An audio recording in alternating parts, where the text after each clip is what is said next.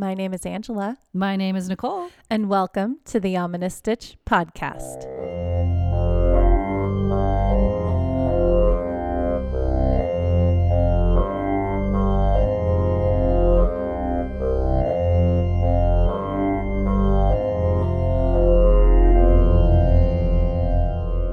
Hello, Stitchers! What's up? Welcome to another exciting and amazing episode of the Ominous Stitch podcast. Nicole is over here like pumping her arms. She's getting herself all psyched up and getting ready to go. Yes, let's do this. We haven't seen each other in a little bit of time here. Yeah, we took some time off and then we had, life and stuff. So I'm really excited to see Nicole. And yes. So we're excited to be back recording again. Yeah, podcast. Yay. We have so much to talk about. Do we? Well, yeah, so much that I can't even, we did a lot of, off, I was going to say off camera, but off mic. Off mic. There we go. Off mic chatting. Yeah. So we did get to catch up and unload. Unload. But we did save some stuff for you guys. Yes. So what's got you in stitches this week, Nicole? Has everybody, I'm sure, raise your hand, hypothetically, if you've gotten really sick over the break or had the flu? I don't, this is not wood, but I'm going to knock on it.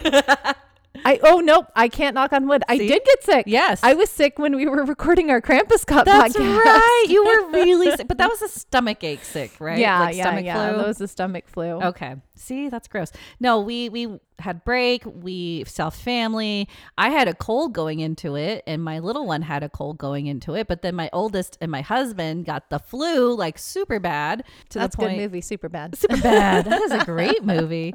And yeah, family got sick, and then I went back to work, and everybody at work said they were getting sick and they had the flu or anything. 'Tis the season. Yeah. Everybody's traveling around everywhere. Yep. Everything's cold. So just the weather flu. changes. Yeah. I think what it is, in my theory, is that after you're just so stressed and doing so much stuff for for Christmas and for holidays and work, and then you take a break and your body relaxes, right? Yeah. And it just automatically goes, oh, I'm gonna get sick now. Yeah. I think so. So I'm finally better. My husband's recovering. Yay. The kids are better. Yeah, the kids are better. They're great. They're here now. Yes. Yay. But yeah, it's been crazy. So I'm sure most of you have gotten sick or getting better. So hopefully you're on the mend. But yes, man, I hope that doesn't happen again. It just was like an explosion. Oh my gosh. Yeah. Every time I talk to you, you're like, we're sick. Yeah. Or, my husband's sick. Yep. Or my little one's sick. Little one was sick. Now he's better, knock on wood. Big one had his birthday and was sick. Yeah. Poor he got buddy. Sick right after his birthday. Poor guy. So he's better. But yeah, it's just crazy. Yeah. So how are you and what are your stitches or stitch? So I'm okay. I think I told you guys that for Christmas, an insane, awesome, wonderful surprise gift for me was a drum carder. Drum carder. And I also got a bunch of hand cards and a blending board.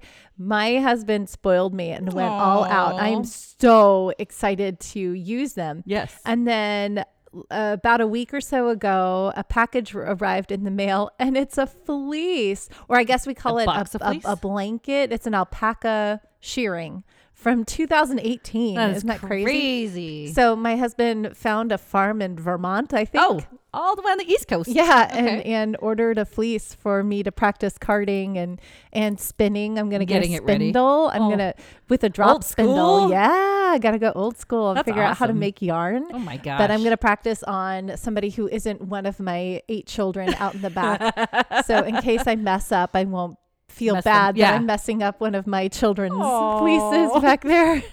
They are my children. I've been so worried about them. We've had some crazy weather events recently. Mm-hmm. If y'all are on the West Coast, you remember this crazy cyclone that we had going on. The rain. So much of it. It was insane. But the next day, it's sunshine the and next nothing day happened. Was sunshine day. Yeah. But I was so worried about my alpaca out in the back. On my Facebook, you can see I post a video of them. So scared. I'm worried about them being. I mean, they're in their shelter. They're fine. But I was like, I'm going to have to bring them in my house. Just hang them out in the garage. They'll be cool, right? Just no, they got to be in the house. This is going to be warmer. Be with me. Oh, it's so funny. Your cats, your big cats, right? My giant big alpaca cats. Yeah. Yes. That's so funny. Oh my. Okay, we're laughing because my real cat, his name is Pumpkins, is hanging out with us. He's right behind me. Never really does. That's I know really he's being social for some reason right now, but he just tried to grab a fly right in front it of was us. amazing. So He almost got it. I know. Good job. boy. Hunt those flies, kid. Well, it's that's winter. awesome. We shouldn't have flies. It's so weird. You have a farm. Yeah. So that's a little different. I have a farm. Yeah. You're going to have a lot of different things. Old McAngela had a farm. Yeah. Oh my goodness. Well, I'm really excited about this week's episode. Yes. We are talking about more visitors from the sky. Woo. More aliens going on. Yeah, this is really, really interesting. I tried to get as much into this one sighting, like well-known sighting, but I was like, let's just do both that are the most well-known in the United Kingdom. So Woo, we're going across the pond to the UK. Yeah. Oh, how cool. Yeah, I'm it'll be excited. fun. Yeah. But yes, before that, I have a Stitches that I was trying to hide from you. I was keeping this a secret, and then my youngest had it in her hand, and she came running out, and she's like, Miss Nicole, look. And I'm like, ah! Trying to spoil it. Yeah, but look what my mom made. Yeah, and Sorry. and Nicole's being so sweet. She's like, I didn't see it. I'm like, yes, you did. I didn't Come see on. It all. I didn't see it up close. Well, we're about to see it. Should we get stitching? Yeah, let's get stitching. Let's get stitching.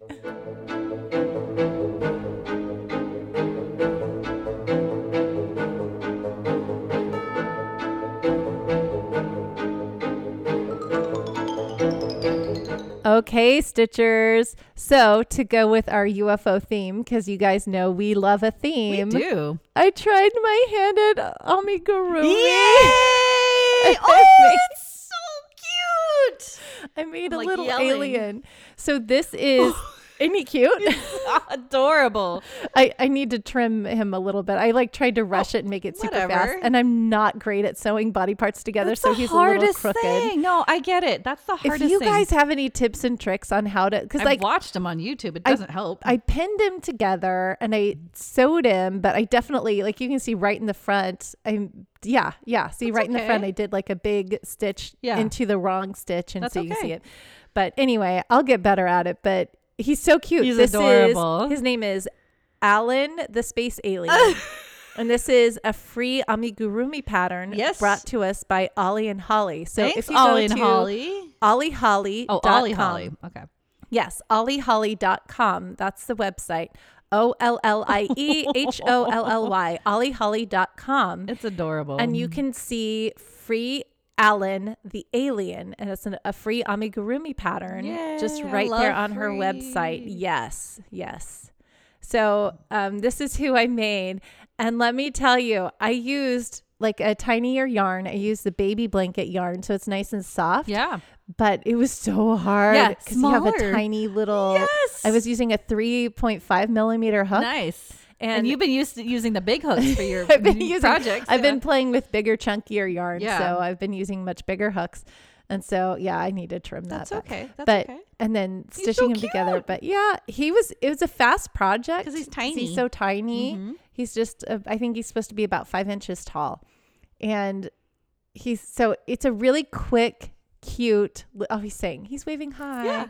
Really quick, cute little project to do. But it is on ollieholly.com. Free Alan the Alien. Just a really cute little amigurumi. The way that it says, you say that's free him. Free Alan.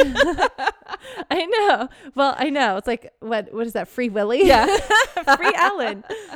Yeah. Oh, it's adorable. Good job, Angela. I love it. So we will post a link. So if you want to make him yourself, you absolutely can. Yeah, we'll put that on our website. Questions real quick. So it looks like his body and his head are separate, right? But his legs are attached. The legs, yes. So you make the legs first, and then you attach the legs together and you build the body up from there. Okay. Yes. It's funny with that process. I always still have problems with it for some reason. It was tough to get the legs on there right, and I'm just like, you know what? Whatever. I'm just gonna go with it. Whatever turns out. If he's a little wonky, that's okay. He'll be my little wonky alien. He's got character. Yep, he is my little wonky alien. He's really cute. Yeah, I think his arms are a little bit too long for my liking, but you can always change that. Yeah, I could always change that. But you sewed on his arms. I sewed his arms on. So everything. So it's a headpiece. I didn't stuff the arms. Okay. You can, but they're tiny. Yeah. So, and I didn't stuff his antlers or his antenna. I'm sorry. His antlers. He's a deer alien. Yeah. No, he's adorable. Antenna. And then a little smile. Yeah. I doubled the thread for his smile, so it looked like he looked more happy. He does look very happy. Yeah. He's happy to visit. Yeah, he's cute. Yay. So that's my little alien. Good job, Angela. Yay. I love it. Yeah. So check out our website. We'll put it on our notes on the pages, and we'll put it as many places as we can. Yes. And we'll take pictures and put it on social. Yes. Yay. My little wonky alien. I love him. Alan, right? Alan. Yes. That's a weird name. We can change his name. Alien. Alan the alien. Yeah. We can change his name. What do you want to name him? I don't know. What do you think? He looks like a Steve. Steve? Okay. Steve the alien. Steve the alien. There you go. Hi, Steve. That's cute. I love it. All right. So let's dive into some more alien talk because it's story time. Oh, it's totally story time. Yay.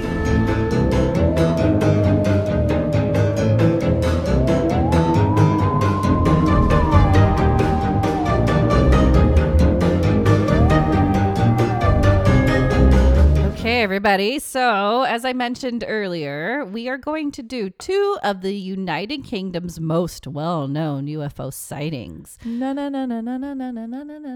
Zone? Yeah.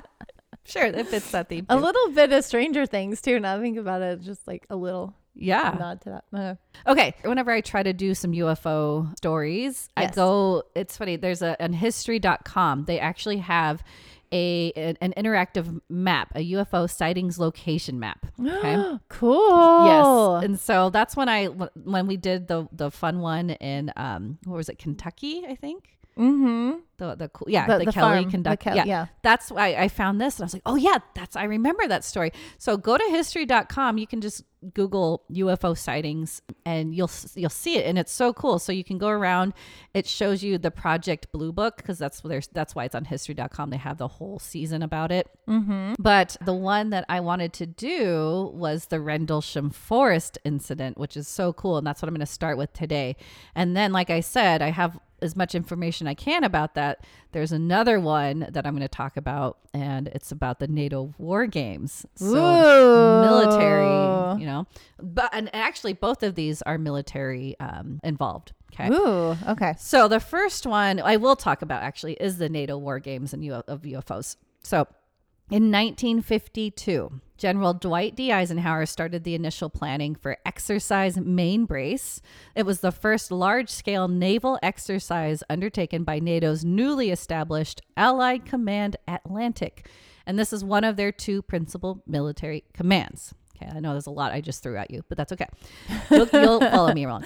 Eisenhower did this prior to his resignation as NATO's Supreme Allied Commander Europe to run for the presidency of the United States. Oh, okay. So he's basically helping in charge of the military of NATO. They wanted to do this exercise to kind of flex, right? Because this was crazy times. Now, good old Wikipedia does a good job explaining Exercise Mainbrace, and here we go. So Mainbrace was conducted over 12 days between September 14th through September 25th, 1952, and it involved 9 navies. And this is the United States Navy, the British Royal Navy, the French Navy, the Royal Canadian Navy, Royal Danish Navy, Royal Norwegian Navy, the Portuguese Navy, the Royal Netherlands Navy, and the Belgian Naval Force. And they operated in the Norwegian Sea, the Barents Sea, and the North Sea near the Jutland Peninsula and the Baltic Sea. Okay. A bunch of navies got together. Yes. In the Navy. Yep. Now, its objective was to convince Denmark and Norway that those nations could be defended against attack from the Soviet Union. Okay. The exercise featured simulated carrier airstrikes against enemy formation attacking NATO's northern flank near Bodo, Norway, naval air attacks against aggressors near the Kiel Canal, anti-submarine and anti-ship operations, and U.S. Marines landing in Denmark. Okay. Yay. So that was the main brace exercise. My guns are bigger than your guns. Yes, exactly. Yep. And now the operation did consist of 200 ships, 1,000 planes, and 80,000 soldiers from the various countries stated previously. Oh my gosh. So this was huge. That's massive. Huge. Okay. What's crazy, think about that. That's 80,000 people. Yeah. This is like a crazy military. I'm thinking of those military demonstrations, you know, the big military parades. Like, that's what this is. But this is way bigger and over the water. Yeah. That's insane. Yeah. So many people. Yes. Now, ironically, Edward Ruppelt, the U.S. Air Force captain in charge of the Project Blue Book UFO investigations, mentioned that Pentagon officials half joked to keep an eye out for aliens and UFOs during the exercise. Because there's such a huge military presence that it would draw alien attention. Well, 1952 was a year full of UFO reports and sightings. So this was a huge year, and they're like, "Oh, watch out for aliens!" Yeah, and little did they know, oh no, they weren't wrong. So, okay, even before the exercise started, September 13th, okay, the captain and crew of the Danish destroyer Willemoes, I think that's how you say it, Willemoes, maybe, spotted a triangular-shaped, unidentified object that night. It moved at an astonishing speed toward the southeast. Lieutenant Commander Schmidt-Jensen estimated that the object was traveling upward of 900 miles per hour. Dude. 900. Dude. That's so fast. They had no technology to go that fast. Nobody in the 50s. Does. In the 50s. Oh my gosh. And the craft also emitted a bluish light. Ooh. Okay, so they're the first ones to say, "Hey, we just spotted something that we don't know." Yeah, Danes. Woo woo. Even before it started. Okay. Then I'm going to you'll hear me talk about this, but I'm going to go out of order here. But then on September 20th, another unidentified object was spotted by 3 officers of the Danish Air Force. Oh, more Danes. More Danes. Okay. They witnessed a shiny disc with metallic appearance flying overhead and vanishing into the clouds. Ooh. Yes. Then on that exact same day, personnel on board the American aircraft carrier USS Franklin D. Roosevelt noticed a silvery spherical object that moved across the sky. Dude. Okay. Now the U.S. is in on this too. Okay. American newspaper reporter Wallace Litwin was also aboard that U.S. carrier and noticed the commotion of several pilots and flight crew members pointing into the sky. Litwin looked up and saw the craft as well and claimed it resembled a white ping pong ball. Neat. Yeah. A Tic Tac? Yes, he then continued to take photos of the craft. Yay! Yeah. Good. Well, the photos were reviewed by U.S. Navy intelligence officers. However, they were never released to the public. Of course they weren't. In these days, everything has been, being released. Unfortunately, we just don't have those photos. I know. Years later, though, Litwin recounted the events that day in a letter to a UFO investigator. When he went below deck, he joked with other newspaper correspondents that he'd just shot, aka photographed, a flying saucer. When the ship's executive officer overheard him, he told Litwin that there were no weather balloons that had been released that day. Then the officer radioed the Midway, the only other ship in the vicinity, and they confirmed what the officer had thought. No weather balloons are in the air or known to have been released. Okay. Nice. Litwin claimed the unidentified object that looked like a ping pong ball was only 10 feet over his head. So, what? Yeah.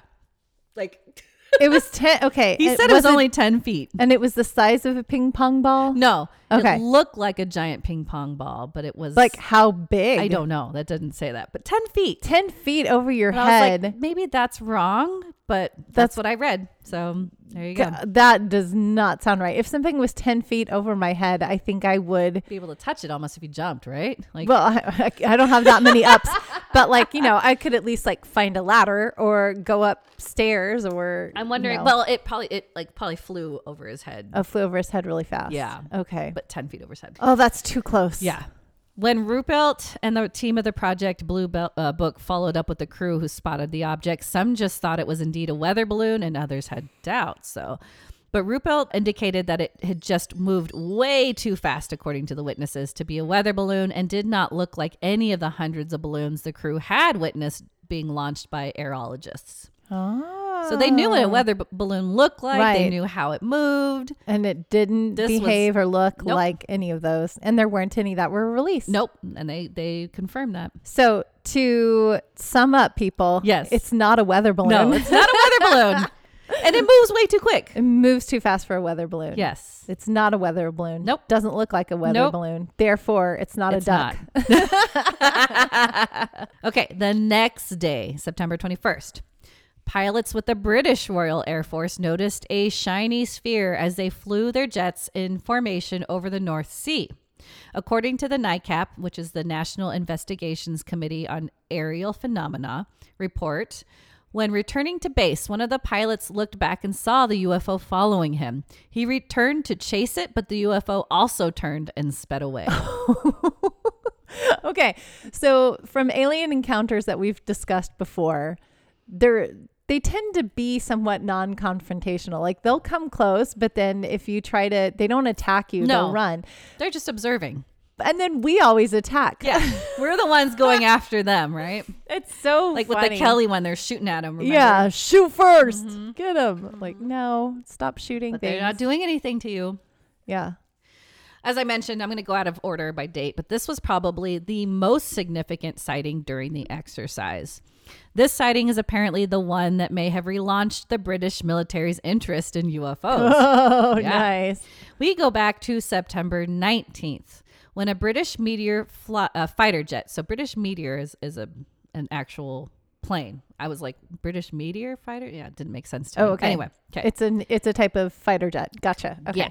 It was on its way back from exercises over the North Sea to the Topcliffe airfield in Yorkshire, England.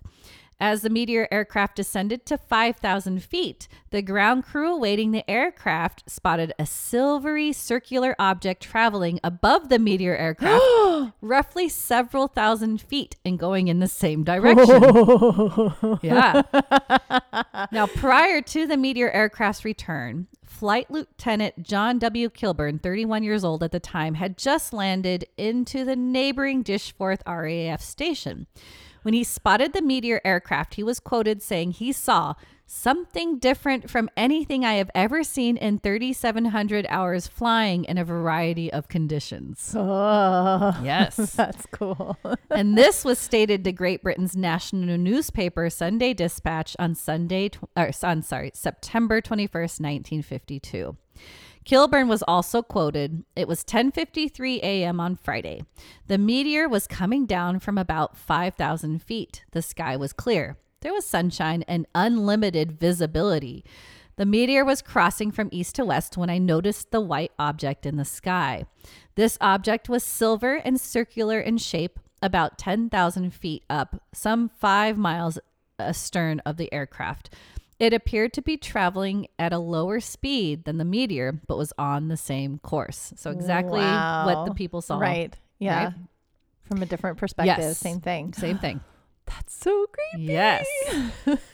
In a report preserved by the National Archives, he also noted that the flying object then began to descend toward the meteor aircraft as it was swinging in a pendular motion similar to a falling sycamore leaf. Kilburn at first thought that maybe it was a parachute or engine cowling that had broken loose from the jet. But suddenly the unidentified object stopped in midair. Oh, no. Rotated on its own axis and zipped off at incredible speeds over the horizon. What? It's like, what's up? Bye. Yeah. Oh, that's got to be so crazy to see. I would have loved to see that, right? I love it when these are military stories. Yeah. Because they're trained, they're up in the skies all the time. All the time. They're trained to know what different things are in the sky. Yeah. And they're not going to embellish or exaggerate. It's pretty much like this is what it is. It's straightforward. Yeah. And for them to be like, this is what we saw. This is what it did. We know how believable, insane it is. Yeah. They're not gonna, like you said, they're not going to embellish anything. They're not going to embellish. It's way more believable than than some random 3:00 a.m. person saying something, right? I'm like, my brain is going back to the SNL sketches. Oh.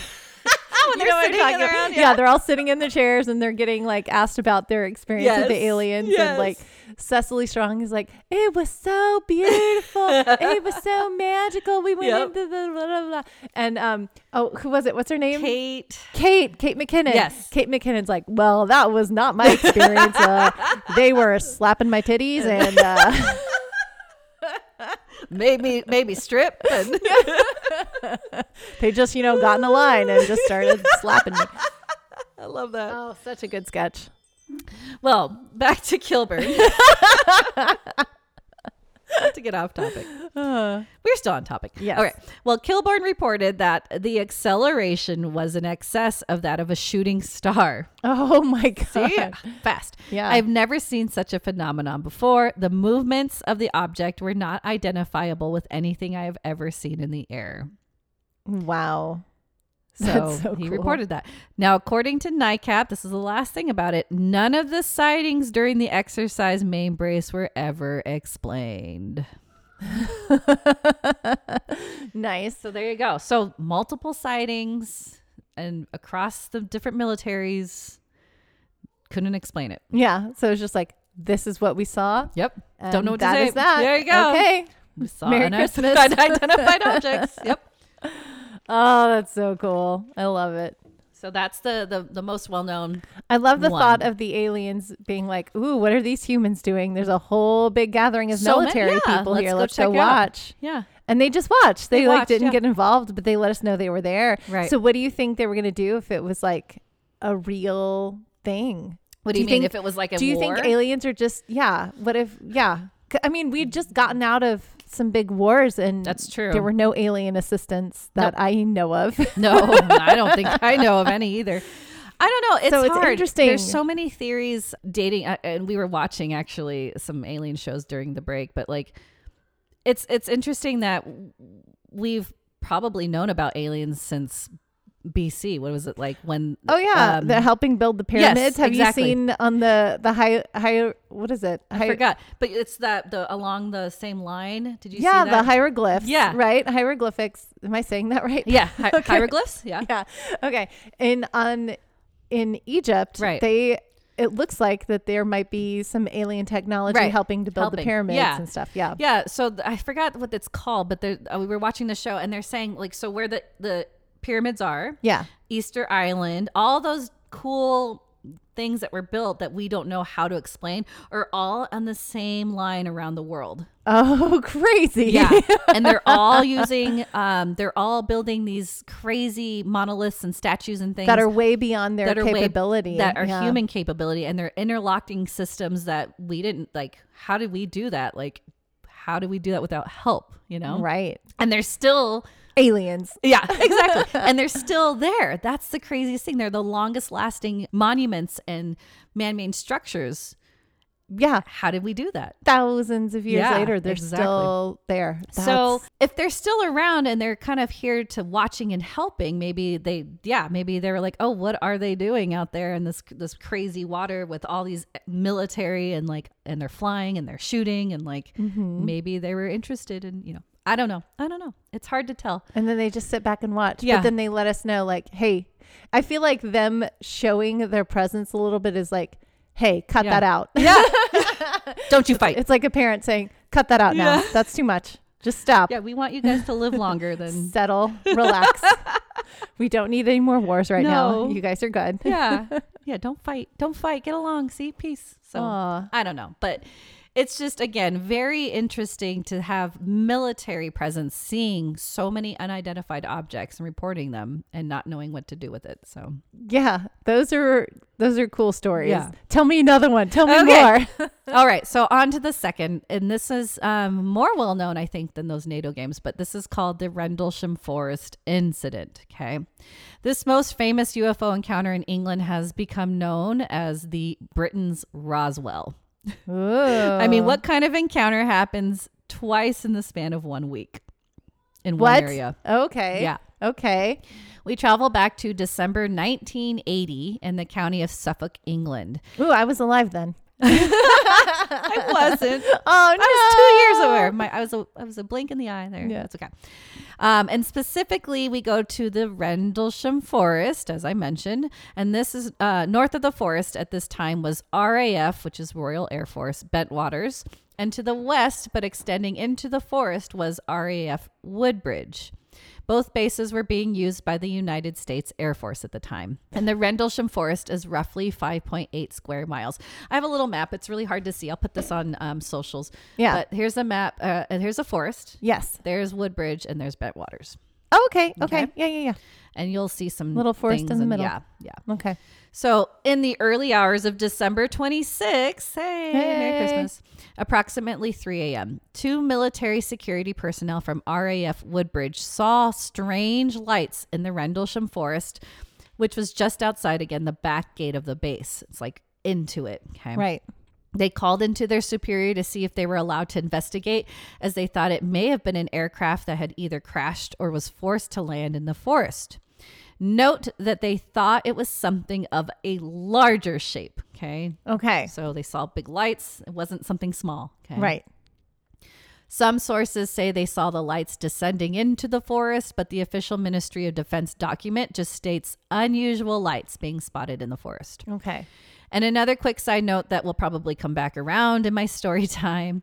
At the same exact time, the patrolmen saw the strange lights. A large fireball or meteor was seen flying over southern England. Oh. Remember in Kelly? There was Fireballs? Fireball. Yep. Okay. Fireballs are a very good link. I don't know why. There you go. Okay. Another security personnel joined the 2 security guards as they were approved to check out the forest. The Ministry of Defense report states the individuals reported seeing a strange glowing object in the forest. The object was described as being metallic in appearance and triangular in shape, approximately 2 to 3 meters across the base and approximately 2 meters high. It illuminated the entire forest with a white light. Ooh. The object itself had a pulsing red light on top and a bank or banks of blue lights underneath. And the object was hovering or on legs. Okay. So it wasn't like on the ground. Right. When the patrolman tried to get close to the metallic object, it maneuvered through the trees.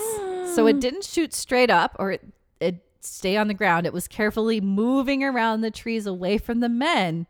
So moved rather intelligently and disappeared. Oh, I love it. I love it. However, at this exact same time, there was a nearby farm where the animals went into a frenzy, quote unquote. What we learn later, though, is that there is a farm nearby, but with no barn animals. The frenzied animals most likely were local muntjac deer. Apparently they cry like... Yeah. Thank you, Angela. You're welcome. I'm here for the sound effects. Perfect. Now, what is crazy, and not sure if this was brought up again or in any other website, but the Ministry of Defense report from Lieutenant Colonel Charles Holt stated that the metallic object was briefly sighted again approximately an hour later near the back gate of the military base. Oh. By who? We don't know. Okay. But there's only one in that Ministry of Defense report. I put MOD.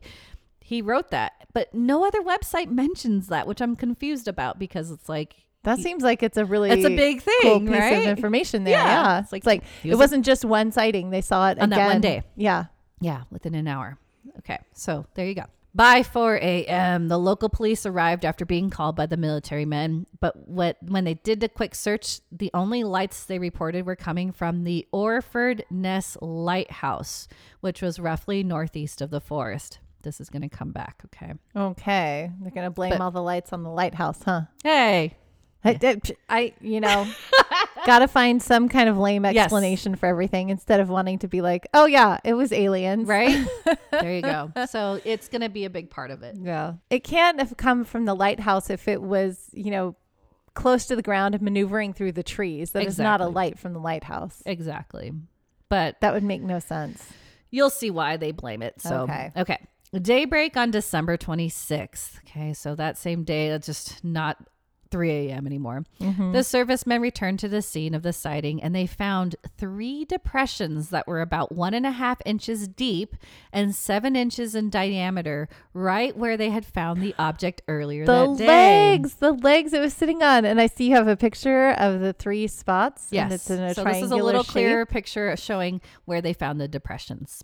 Okay. That looks like it's impressive that it was able to maneuver through the trees. Exactly.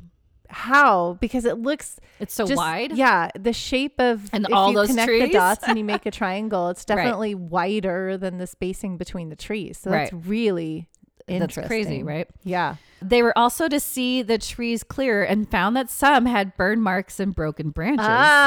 So they didn't miss all the trees. Nope. The branches were freshly broken, roughly 15 to 20 feet high. Okay.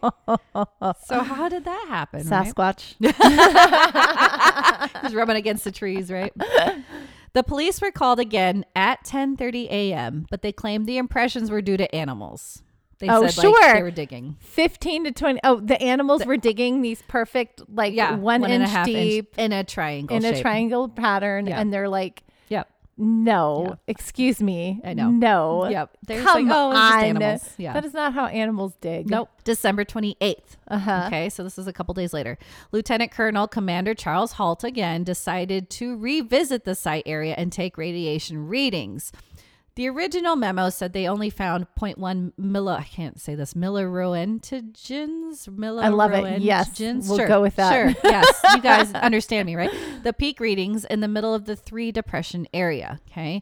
And 0.05 to 0.0 readings on the sides of the tree that were facing the original site. Okay. It's not much. This isn't very high in the grand scheme of radiation, but the way it was marked around this area was kind of interesting. Yeah, it was different. Yes. It showed very that small, it was different than the rest of it. Yeah. Okay. Halt had taken a cassette recorder with him while taking the radiation readings, and the recordings were released in 1984. Okay. Ooh. This tape also has Lieutenant Colonel Halt's description of the second sighting. Here's the statement from the Ministry of Defense document. Okay. So later in the night, a red sun-like light was seen through the trees. It moved about and pulsed. Ooh, okay. At one point, it appeared to throw off glowing particles and then broke into 5 separate white objects and then disappeared. What? Immediately thereafter, 3 star-like objects were noticed in the sky. 2 objects to the north and 1 to the south, all of which were 10 degrees off the horizon. The objects moved rapidly in sharp angular movements and displayed red, green, and blue lights. The objects to the north appeared to be elliptical through an 8 through 12 power lens. They then turned to full circles. The objects to the north remained in the sky for an hour or more. The object to the south was visible for 2 or 3 hours and beamed down a stream of light from time to time. Numerous. Did it pick up a cow? Wouldn't it be fun to see a flying cow? Oh my God. I love it. Numerous individuals, including the undersigned Colonel Halt, witnessed the activities. Dude, that's so good. So many people see it. So they that is the drew classic shape Yes. of a UFO. I They love it. drew It is a flying saucer. Yep. That's Colonel Halt's kind of depiction of what they saw. Wow. Okay. 3 feet, beam of light, round. I mean, it's, triangular You'll feet. see, that there's 1, 2, and there's the third is in the back. I see it. Yeah. Oh, sorry. That was not Colonel Halt's drawing. This was Jim Peniston. He drew the sketch of the UFO. He saw he's going to come into play some more here. Okay. But he was one of the witnesses. Okay.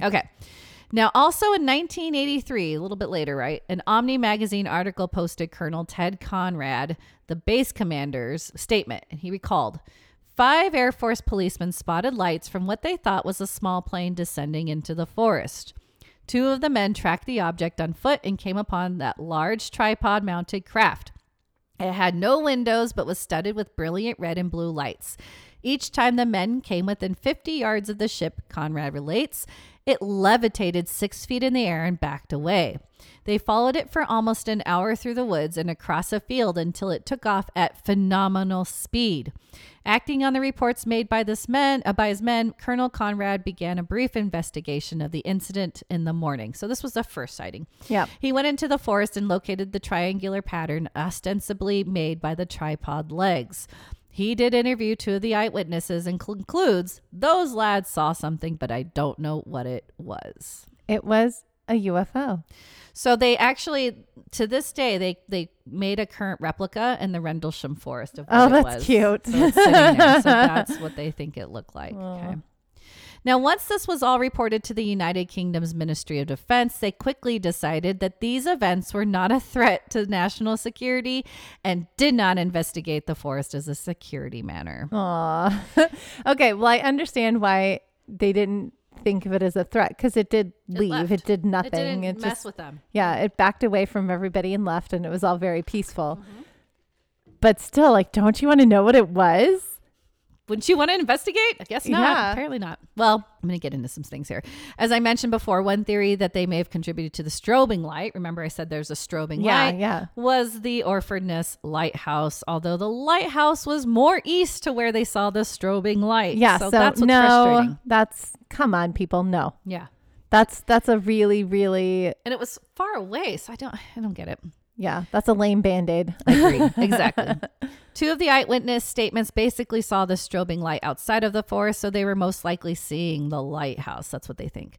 The theory of the star-like lights were just that. Very bright stars, or specifically one star. From Wikipedia, the star-like objects that Halt reported hovering low to the north and south are thought by some skeptics to have been misinterpretations of bright stars distorted by atmospheric and optical effects. Another common source of UFO reports. Blah, blah, blah, blah. The brightest of them to the south matched the position of Sirius, the brightest star in the night sky. Stupid. And as I mentioned earlier, there may have been a bright fireball from a meteor that shone red, like Halt explained, saying the red. And Halt's date discrepancy. So when he wrote this memo, he was off a day. Whatever. Oh, well, okay. People are like, well, maybe he's thinking because it was so early in the morning, he was just off in the day. But I think those are simple mistakes. Yeah. So that's why that was the biggest thing. Oh, he was off by one day in his memo. No, you guys are just being lazy about trying, because they have nothing to be able to cover it up. So they're just trying to make excuses. Play or prey on people's stupidity. Yeah. Yeah. Sorry. Like, people will believe anything because they don't want to believe in aliens. So we'll just say, oh, it's lighthouse. And people are like, oh, good. It's a lighthouse. It's just a lighthouse. I don't have to worry about things being out there that I may not understand. Exactly. Understand. That's the biggest part of that. Yeah. In December 2016, retired Air Force officer Steve Longero broke his silence after 36 years and reported that he did indeed see something in the night sky above the Rendlesham Forest. He reported that the UFOs look like red and green fluorescent lights hovering over treetops and dismissed the theory that they just saw the lighthouse strobe. Yep, because it wasn't. Yep. So I'm going to go, it's really funny. This is going back and forth, okay? Yet in 2018, a few special air servicemen claimed they were responsible for the claimed sightings, and it was all a hoax. Oh, no. That's just the military saying, take the fall for this so that people stop investigating it. Because they're trying to hide. I'm so frustrated. Yeah, they're trying to hide it. They're trying to cover it up. Well, this is fun. Very sloppily. Let me go into this because you're going to laugh about it. Okay. The UK Daily Mail posted an article about this, and they stated the SAS were said to have regularly tested U.S. security by probing the perimeters of RAF Woodbridge in the English county, which allegedly stored nuclear warheads and was believed to be a key target for Soviet agents. In August of 1980, I know, the SAS troop parachuted into an upgraded radar system placed by the U.S. Air Force and were caught and apparently brutally interrogated for 18 hours after the British authorities intervened.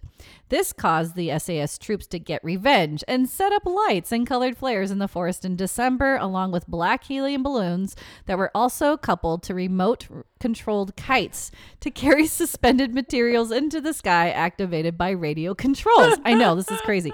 This was also under the research of David Clark. That's such a good revenge. Right? So stupid.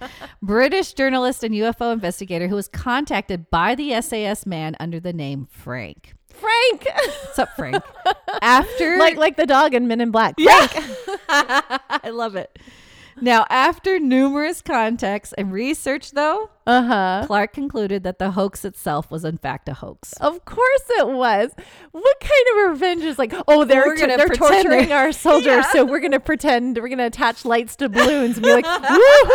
We're going to put lights over the sky and make them think they're UFOs. Ha ha. Yeah, that's stupid. My gosh. Yeah. That's hilarious. Now, how dumb do they think people are? I don't know. Apparently really dumb. Now, lastly, let's rewind to 2001 when David Clark discovered something huge. Even though officials continuously denied they existed, he uncovered documents that referenced top secret UK government UFO investigations. See, yep. People know things. People know things. People are investigating. The 6-page report from the Ministry of Defense's Directorate of Scientific Intelligence. This is the equivalent of the CIA in America. Okay. Dated June 1951, was produced by a top secret panel of military intelligence experts known as the Flying Saucer Working Party. Sweet. I love it. The Flying Saucer Working Party. I want to be a part of that party. FSWP. FSWP. There you go. According to the report, the 5-member team had been meeting since 1950 to analyze reports of unexplained sightings from RAF and Royal Navy pilots. The Flying Saucer Working Party, much like the Air Force higher-ups overseeing the Project Blue Book investigations in America, dismissed all sightings by experienced military personnel as either mistaken identification of conventional aircraft, optical illusions and psychological delusions, known astronomical or meteorological phenomena, or deliberate hoaxes. Okay. But when the party concluded investigations of UFOs should not be undertaken until more substantial evidence appears, it was shared directly with Winston Churchill in the summer of 1952, and the UFO investigations were laid to rest. That is, until exercise main brace. There we go. After the Topcliffe sighting and newspaper coverage, Project Blue Book mentioned that British military intelligence had to recognize the UFOs. So it kind of full circle. But so those were the 2 biggest known, and they're still well known today, UFO sightings in the United Kingdom. Rendlesham is still kind of going back and forth, as you can see. Because those are recent reports. Some of that was very recent. The Ministry of Defense, it's there. It's all online. You can read their actual official documentation of it. But it's just going based off of that Lieutenant Colonel Holt. He was the biggest one that put it together. Yeah. So people are still saying, oh, no, it's nothing. But why? I don't know. Why? Why do people... It just boggles my brain. I don't understand why people want to dismiss aliens. Of course there are aliens. We can't be the only intelligent life form in the entire universe. And the universe is so massive. And do you like the way I said intelligent? I said intelligent. Intelligent. I love it when I mess up words that are, I don't know. Whatever. So we can't be the only life forms out there. No. That it makes no sense. How arrogant are we to think about how big-headed and egotistical humans have to be to think we are the only ones around, like the smartest ones. So why are we so scared exactly why do we need to cover this up? Why are we so scared I don't know. Why can't we have an open mind about everything and go, well, this happened. How do we, I mean, like you said, people need to explain things so much to the point that makes sense in their brains, I think. Yeah. They just, why are we wired to not want to believe in the existence of other of things that we don't understand yet? Right. Or we can't explain. Like it's too scary, I think. Too scary to handle. I don't know. I don't know. Do you guys have thoughts and opinions? Yes, please let us know. Yeah, go ahead and send us an email at theominousstitch@gmail.com or comment on any of our social media. And I just want to give a quick shout out to Renee. Hey, Renee. What's up, Renee? We've been seeing you post about us. Thank you. We love you too. You're so awesome. I hope you got your Bigfoot too. Yay! Because I sent it to you, but I didn't know if you got it. Let us know if you got your Bigfoot. Yeah. We want to know. Yeah. if you guys want a shout out like we just gave to Miss Lovely Renee, then you guys hit us up on our social medias or drop us a line at theominous.stitch@gmail.com. Oh, become a patron, guys. Become a patron. We would love that. We'll send you things. Be the first. Woo! You can find our patron page if you visit Podbean. That is where we host our wonderful little podcast. So if you go to Podbean and you look up The Ominous Stitch, it'll take you right to a link to become a patron. Yes. We'll send you stuff. We'll give you shout outs. We will make little special videos for our little patrons. Little special. We will reach out to you. Yes, we will. Become a part of our community. Yeah. Or just drop us a line anyway. Yeah, we just want to hear you. Say hi. Yeah. Are you out there? Do you believe in us? Do you believe? Oh, that was a super fun story time. Yes. I want to know why we are so why we're so afraid. Why do we need to cover up when we do find evidence? We quickly cover it up and hush hush and don't let anybody say it's see. a lighthouse. Yeah. Why do we do that? I don't know. And why do people need that? Because they need to feel like their presence in life is still sane and I think just normal, and they're like quote unquote normal. Like I don't think people want to get out of their little bubble, their little comfort zone. Everyone stay in their little comfort zone, in their little bubble. They don't want to know about external things that are happening outside. They don't want to know that their lives can be rocked by something completely different, I think, which I would accept that. Yeah. Rock my world. Rock my world. Okay. Well, speaking of rocking our worlds, is it time to go to movie time? Yeah. We're off theme on this one, unfortunately. Not really. There's movie. Aliens. No. Oh, this next movie? Yeah. This movie that we're reviewing? Yeah. Is it an alien? The Faculty? Oh my God. You're looking at Lights Out. Because I was looking at our podcast today. Oh my God. Yeah. This is how my brain's working too. So yes. Yeah. So our next movie review is related to aliens. But these are scary aliens. These are not behaving the same way. These are ones that are parasitic aliens. Yeah. They're not behaving the same way as these other alien encounters that we usually get. Yeah, exactly. Okay. So is it movie time? It's movie time. Yay.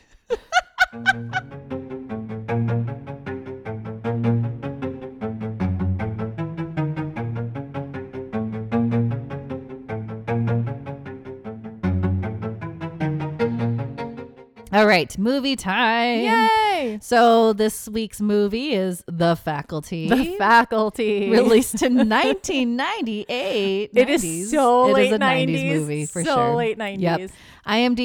IMDb rating is a 6.5 stars, and the synopsis. When Casey Connor, Harrington High School's newspaper photographer, witnesses the murder of a nurse and sees her alive again, he decides to investigate the bizarre happenings. This was, like you said, this is such a 90s movie. So 90s. Okay. Like when Scream came out. Yeah, it's definitely similar. A Scream wannabe. Yeah. Not nearly as good. No. I would describe this movie as a guilty pleasure because it makes you feel really nostalgic for the 90s. It does, You get that feeling of like, oh, I'm watching a movie that's like Scream. You get you get taken back into the late 90s. You do. With the cast. The cast is so much fun. Usher is in this movie. What's up, Usher? Bebe Neuwirth, who I love. She is a fantastic actress. She's the principal. Oh, yeah. I was like, who's that? Yeah. Lilith on Cheers. Yeah. Also a very famous Broadway star as well. You were laughing because you were texting me about Jordana Brewster, and I was like, yeah, Jordana Brewster. She was so big then, right? Elijah Wood. Yes. Who's the main guy? Oh, Jon Stewart's in it too. Jon Stewart. Yes, like, he's hilarious in this movie. And then the Terminator guy, but not Arnold, the other Terminator. What's his name? It's not Patrick, but Josh Hartnett is in this movie. Josh Hartnett plays Zeke Tyler. Robert Patrick. There you go. Duh. Robert Patrick, the other Terminator. He was very good in this. Yes, he was very good. But yeah, this is an all-star cast. So fun. So much fun. So many faces that you haven't seen since the 90s too. Selma Hayek's in it. Selma Hayek. Jansen. Yes. So many good people. But anyway, yeah. So what's funny as I was thinking about when I was watching this movie, how over the top stereotypical 90s thought that high school movies should be. Oh, it's jocks so and grungy. bullies and the high school's all dirty and grungy and the just bullies gross. were like, I was like, I've never seen bullies take bullies a kid and ram him ram into on a pole. Yeah, like, oh, poor Elijah Wood. I was like, I feel like bullying stemmed from movies because they tried to make it. Oh, it's the stereotypes are so over the top. Yeah, way over the top. Yeah, you have your stoners, you have your outcasts, you have your very overblown, extorted Breakfast Club. Yes. Josh Hartnett's selling drugs in the parking lot. If that ever happened in my high school, I'm pretty sure they would get arrested that same day. I love it. Like, and the faculty know he's doing it. Yeah, they know, and they don't stupid. care. They have no desire to be there. Right. Yeah. But it was cool. It's an interesting concept because even in the movie, they start talking about alien movies and the body snatchers and like how like this is like, well, if it's in movies, then it might be actually real, you know? Yeah. And I thought that was so. Yeah, neat. they took all of their knowledge of how this parasite might behave from sci-fi. Yes, yeah, they from took it all movies, from there, and I love it. From movies, and it's so good.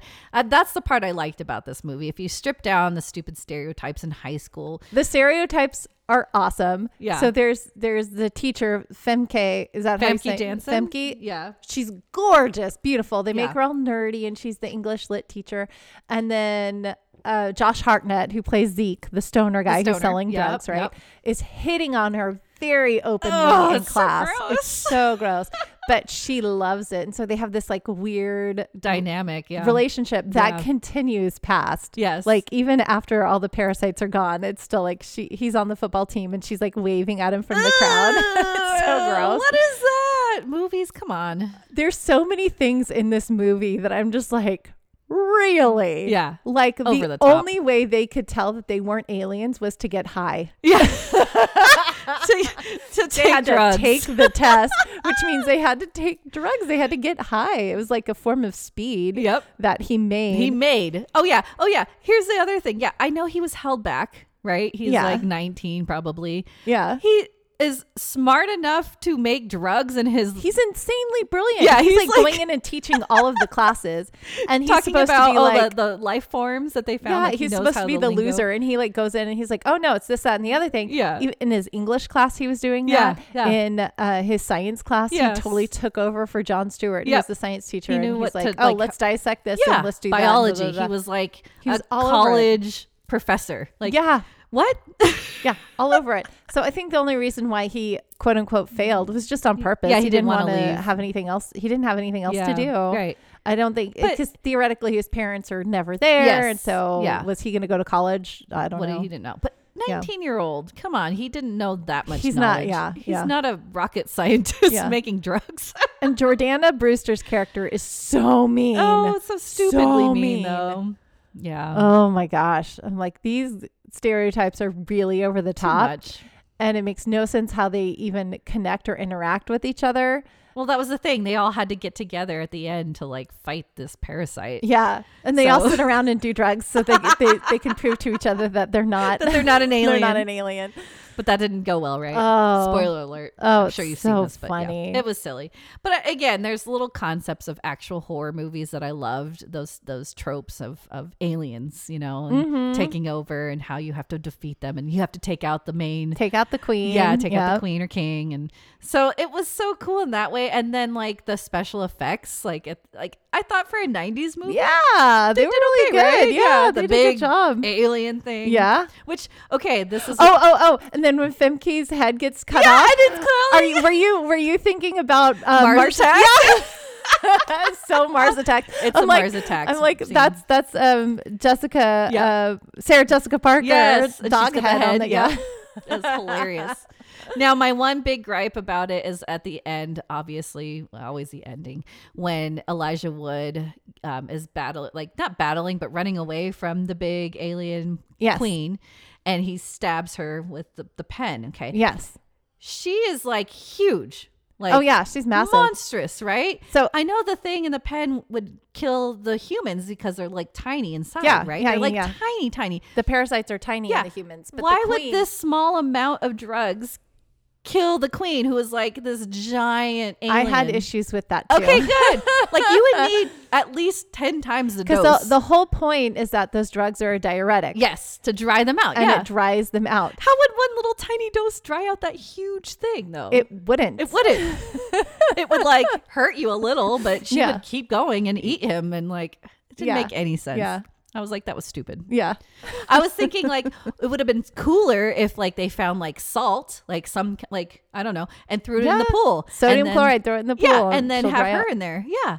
That would have made way more sense. It absolutely would have made way more sense. Yeah. But anyway, that was the one, like, I was like, that's stupid. You killed the queen. Cool. That's the issue you had with the movie. I did. Out of all the weird Not things. all the sexual harassments and the drugs and the... No, I'm looking at it as a horror movie. So and the bullying and it's so funny. But anyway, it was a fun movie. Back in the 90s when that first came out, I thought it was so cute. It was fun to see all those people again. Yes. Because there's a lot of them are faces that, yes, you'll see now. Like some of them, you know, Selma Hayek and, of course you see her and Jon Stewart and Josh Hartnett. And Famke Janssen was so big in the X-Men. Oh my gosh. But Phoenix. Yes. Love her. Yeah. Okay. But now this movie may not hold up. There are definitely some problems with it. Absolutely. It's kind of like looking at it like if we were in the 90s looking at like a 50s movie, horror movie. Probably. Probably. But it was still fun. It's still entertaining. Yeah. How many stitches would you give it? Let's see. IMDb gave it a 6.5. Yeah. That sounds fair to me. Oh, look at you. Yeah, I might watch it again just if I wanted a hit of nostalgia. Sure. That 90s. Yeah, because it's so 90s. It's so 90s. Our era. I love it. So you give it a 6.5? Yeah. Give it a 5.5. Oh. Yeah. That's good for you. No. Like I said, if I was watching this back in like 2000, I'd be like, oh yeah, let's give it like a 8. Every time I'm going to do that. Every time. That's okay. I love it. But yeah, 5.5 because I don't think I'm going to watch it again, but it was still entertaining like you said. Yeah. Yeah. Yeah. Well, this has been another awesome, amazing episode of the I'm Gonna Stitch podcast. I hope you guys had as much fun as we did. Oh, it's so much fun. Didn't so much fun. I love UFO stuff. Me too. I love it. We'll go into more soon, I promise. Yeah, we need to do a Men in Black one because they're the ones that are covering up everything. That's true. But they're probably aliens themselves. Yes. There you go. Oh, we'll have to get into it. We'll have to get into that. Okay. Yeah. We'll do that some other time. But so keep listening and maybe you guys will hear when we do that. If you guys have any story ideas, please drop us a line at theominoussstitch@gmail.com and let us know what you would like for us to talk about. Or if you have had an encounters of your own, we would love to do a listener story. Mm-hmm. So please tell us any paranormal or true crime, hopefully not true crime, hopefully more paranormal encounters that you guys have had or stories that you know. We would love to include them on our podcast and do a listeners episode. That would be so much fun. That'd be awesome. Well, you guys are awesome and amazing. Yay. So hit us up at any point, but we hope you keep listening. Yes, please. Tell your friends. Tell your friends. Crochet along with us. Be in our circle. And until next time, we'll see you, Stitchers. See you, Stitchers.